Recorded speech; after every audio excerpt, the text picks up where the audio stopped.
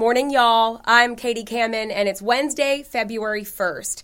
On this date, in 2004, America learned a new term, the wardrobe malfunction.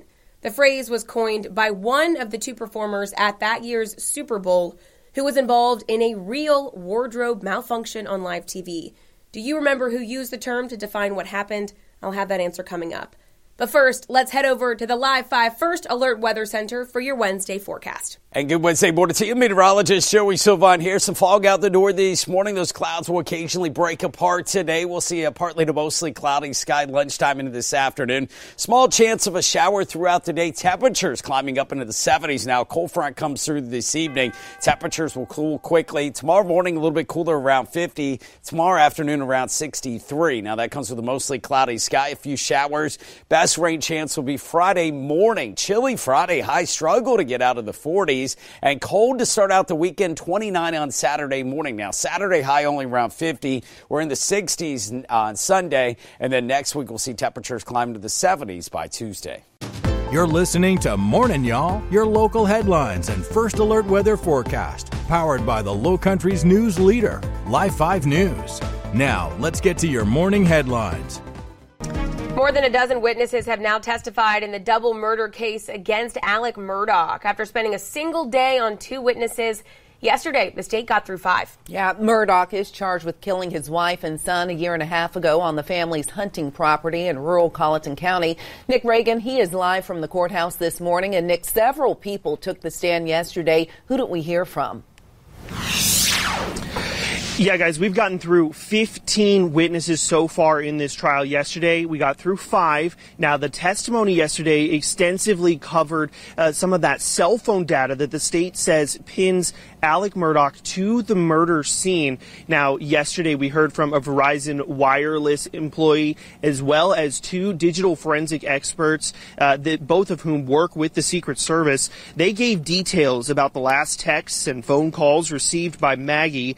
Now, they presented data that shows the steps tracked by Maggie's phone. That data showed that her last steps were at about 8:55 the night of the murder, and then she stopped answering calls and text messages a short while later.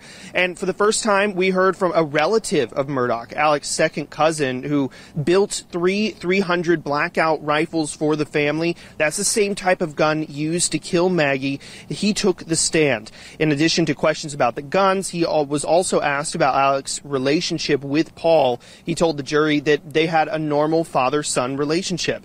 However, the day was really focused at the very beginning. It started with the cross-examination of SLED Special Agent Jeff Croft, who the defense describes as the right-hand man of the lead investigator.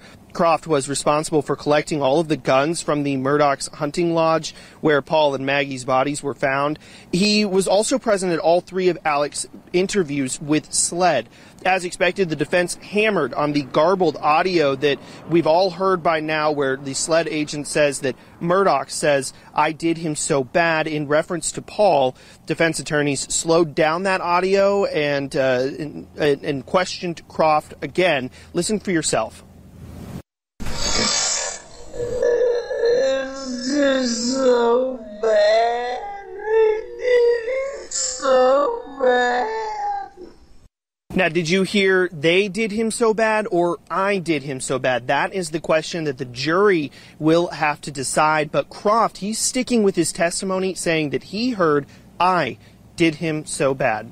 Reporting from Colleton County, Nick Reagan, Live 5 News. All right, thank you, Nick. Well, the Charleston County Sheriff's Office is investigating a shooting that sent a man to the hospital. Officials say deputies were called to Highway 162 in the Hollywood area around 1 o'clock Monday afternoon. When deputies arrived, they found a man with a gunshot wound to the shoulder. They found out the victim was outside when he got into some kind of fight with another man who shot him with a gun. The suspect left the scene in a vehicle, which officials say was later recovered in the Adams Run area. The victim is expected to be okay.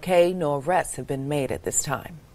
Georgetown County deputies are asking for help to find a missing 16-year-old boy. Aaron Nelson was reported missing from his home in Georgetown yesterday morning. He was last seen wearing a gray Champion shirt and blue jeans. Deputies say he has no known medical conditions. Anyone who knows where he might be should call the sheriff's office at 843-546-5102. Police in Somerville are asking for help to find a missing girl. Officials say Katie Prince was last seen at her home in Somerville yesterday. Police tell us detectives are investigating the incident, and they're asking anyone to notify Somerville police if they have information on where Katie may be. If you know something, call that number you see there on your screen, 843-875-1650. Well, a push to give South Carolina families public dollars to send their kids to private schools has just cleared a major hurdle in the state house. The bill will soon be headed to the House of Representatives. The bill would give up to 15,000 students a year $6,000 in state money in an education scholarship account to pay for private school tuition and other allowable costs. Senators expanded income eligibility to eventually include families making up to around $129,000. Students receiving the money would be required to take a state or national standardized test to measure how well the program is working. The bill would also prohibit schools receiving the money from discriminating based on race, color, or national origin. Senators of both parties say they have concerns about the legality of the program, as the state constitution prohibits state dollars from directly going to private schools. This is the core of the middle class in South Carolina. These are folks who ought to have the opportunity to send their children to a school of their choice by way of the program we're discussing here today. I think the fundamental question is not that. I would submit that the fundamental question is whether or not we use public funds to support private schools. Senators will have to give the bill one more formal vote to officially pass it today before it'll head over to the House of Representatives. A former South Carolina governor is making moves for the White House. According to CBS News, Nikki Haley will officially announce her 2024 presidential run right here in Charleston, February the 15th. Haley would be the first Republican to jump into the 2024 presidential race this year, facing former President Donald Trump, who launched his bid last year. Haley indicated that she would seek the Republican presidential nomination during an interview earlier this year. Trump told reporters over the weekend that Haley called him to say she was considering launching her campaign. Haley served as U.S. ambassador to the United Nations in the Trump administration. $75 million will now go toward the I-526 expansion. This comes after Charleston County Council approved the measure last night. Yeah, the money came from the first half-cent sales tax that the county approved in 2004. Although it's approved, not everyone is happy about it. Anna Harris brings us more on details of how that vote came to be. This was the second time Charleston County Council attempted this vote. It was finalized at 5 yeas, 3 nays, and 1 absence. Just like council was during the discussion, public comment was also pretty divided. You are our trustees. This is not your money, it's ours. Poll after poll has shown the people that this project would affect are firmly in favor of completing 526. The Mark Clark extension will extend from West Ashley to Johns Island, James Island, and areas of the Charleston metropolitan area to provide easier transportation and improved safety. The total project cost is more than $2 billion. Councilman Teddy Pryor Sr. says if this began when it was first presented 42 years ago, it would have only cost around $280 million. Pryor says putting money towards 526 will not defer any other transportation projects going on, and this vote is a huge win for Charleston County. Another councilman, Larry Kabrowski, says he wishes they would have waited until the next sales tax referendum in 2 years for them to know exactly where this money will go. But that didn't stop the passing of the funding last night. People overwhelmingly want to have 526 completed. I mean, you think about it, we're one of the major cities in the state, and we don't even have a loop to go around. North Charleston is the biggest taxpayers in, Charleston County. So we want relief as well, too, because the more people on our roads, the more congested we are. Pryor says the next step is for SCDOT to start the permitting process. No word as of right now on when that will start. In North Charleston, Anna Harris, Live 5 News. Well, Charleston County is looking for community feedback on their comprehensive housing plan called Housing Our Future Plan. Now, that plan is Charleston County's first comprehensive plan for housing attainability. It includes months of research and community conversations focused on capacity building, housing stability, and home ownership. Comments could be submitted online for the draft housing plan, but public comment meetings have already been scheduled to discuss the plan in person. The first date on the calendar is right there on your screen. Now, February 6th at the Public Services Building in North Charleston. The deadline to submit those comments is March the 1st. Students at Colleton County High School are seeing some new faces in their hallways this week as a new program called Operation Cougar Nation kicks off. It's a plan the district came up with to stop some of the violence that's been going on in schools. Here's how it works. Parents, family members, business owners, pastors, community leaders, anyone who can pass a background check can walk the halls and school grounds. The goal is for those volunteers to provide safety and security, make sure kids are following procedures and policies, and also build relationships and inspire them. If you're interested in becoming a volunteer for the program, we have more information on our website, live5news.com. Just click on this story.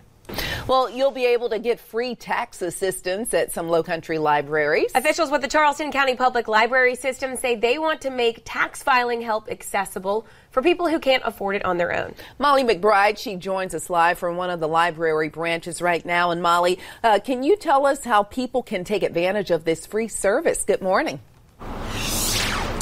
Good morning, ladies. I'm here at Dorchester Road Library, which is one of the over 10 libraries across the county offering this free service.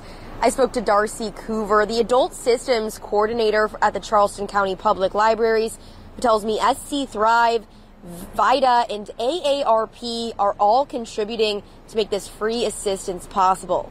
She says each organization offers varying tax services, but if you have an appointment, you will leave with completed forms. The services are open to any Charleston County resident with an income of $72,000 or less. Coover says residents will receive help from current or former CPAs or accountants who are volunteering their time. We know that it can be a stressful process, and we also know that for a lot of folks, they just don't have access to paid help like an accountant or a CPA. So really the point of this program at the library is to make tax help accessible to folks who can't perhaps afford it on their own, and to really reach into different areas of the county where we see the most need.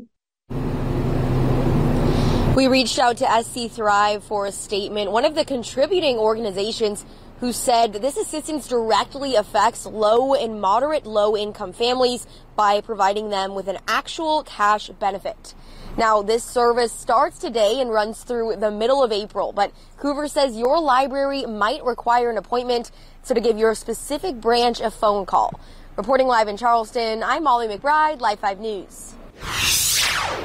The South Carolina Athletic Hall of Fame is welcoming new members, including six-time NBA All-Star Jermaine O'Neal and Super Bowl champion Robert Brooks. The 8-member class will be enshrined during ceremonies in May. O'Neal went directly from Columbia High School to the NBA, where he played for 7 teams over 18 seasons.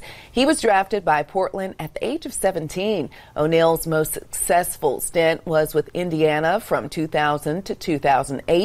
He made the NBA All-Star team 6 straight seasons. Now, Brooks, who played at South Carolina, spent 1992 through 98 with Green Bay. He was injured midway through the 96 season and missed the Packers' Super Bowl win. Brooks is known for popularizing the Lambeau Leap while there as part of the Green Bay Packers Hall of Fame.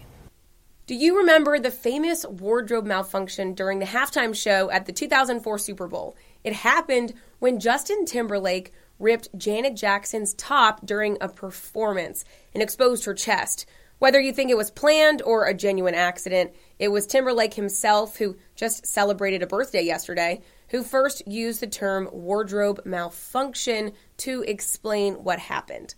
Celebrating birthdays today, actor-comedian Garrett Morris is 86. Actor, writer, and producer Bill Mumy, who played Will Robinson in Lost in Space, is 69. Comedian Pauly Shore is 55. TV's Dexter, Michael C. Hall, is 52. and singer Harry Styles is 29. Thank you for joining us for Morning Y'all from Live 5 News. I'm Katie Kamen. I'll talk to you tomorrow. Thanks for listening to Morning Y'all. Produced every weekday morning. You can listen and subscribe at live5news.com/podcast. And download the Live 5 News app for your mobile device. Get the latest news and weather updates 24/7 from Live 5 News, the Lowcountry's news leader.